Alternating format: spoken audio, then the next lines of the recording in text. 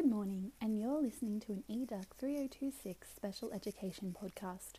Today we're taking an in-depth look at children with Asperger's experience in the education system. You will hear about the experiences of children and their journey through school and the challenges they faced, and we will also be exploring different strategies educators can use to create a more inclusive space for students with Asperger's. Asperger's syndrome, known as AS, is a neurological disorder that is included in the autism spectrum disorders. AS is characterized by communication, social and cognitive difficulties. Individuals with AS often have trouble with socialization. They are considered to be socially stiff, in that they struggle to understand and misinterpret social cues and situations and fail to engage with others, which often leads to isolation, particularly in the school environment.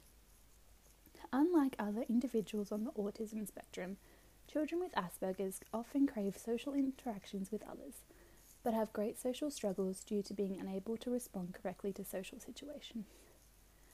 Individuals with AS often crave routine and rigidity, and can have a very restrictive and hyper-focused range of interests, leading to monologues and talking at people instead of to people, and leads to disinterest or disengagement in other aspects of learning in school. Individuals with Asperger's often have sensory issues.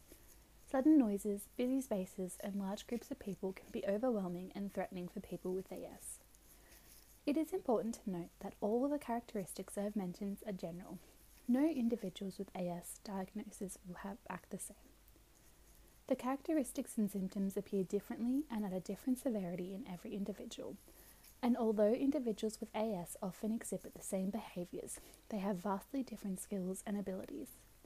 This is of particular importance in the education system, as there is no blanket way to assist students with AS.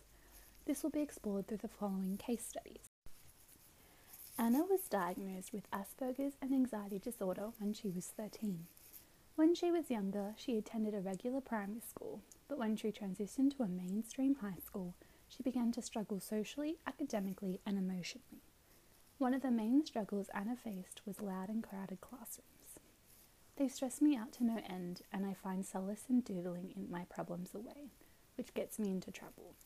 I have trouble with social cues and emotions. I also cry when I get frustrated, and I can't help this. It's a part of who I am.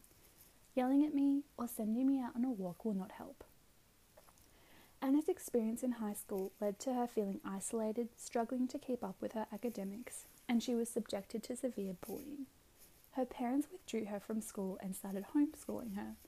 This worked for a year, but soon Anna started to feel lonely, stating, "I had a dilemma. I wanted to see more people, but I didn't want to be crowded. I just want to go to a school where they have kids like me. Kids I can relate to. Other people with anxiety and Asperger's, who can tell what I've been through and maybe help me to make friends better." Her parents found a special needs high school with smaller classrooms and extra support, and Anna's outlook on school has totally transformed. Not all experiences in a mainstream school are negative ones. Ryan is another student who was diagnosed with Asperger's as an adolescent. Like Anna, Ryan attended a mainstream school for his high school years. The main difference was the level of support he received. Ryan had very specific needs in some of his subjects, such as needing extra support in maths, so the school provided him with a teaching assistant in all his classes, so he was able to study alongside everyone else, but still receive the support he needed. The school also has a special needs educator coordinator, who helps Ryan with his social skills. He attends weekly sessions, and he is given different scenarios and strategies on how to deal with different emotional situations. Ryan states in his interview, "I'd like to lead a normal life and be who I can be. This school has given me so much." Throughout the interview, it is evident how much support and how inclusive the school is. Instead of focusing on his disability, the school works with Ryan and his strengths and helps him overcome any difficulties he has. They make accommodations for him, but include him in every step of the process. It is evident through these case studies that proper inclusion and support is fundamental to a student with Asperger's experience at school. Anna's mainstream school lacked support and didn't understand her needs and was an overwhelming environment for her. Ryan's experience was completely different, as his school had appropriate and effective inclusion strategies in place to help him. Ryan's school worked with him on an individual level.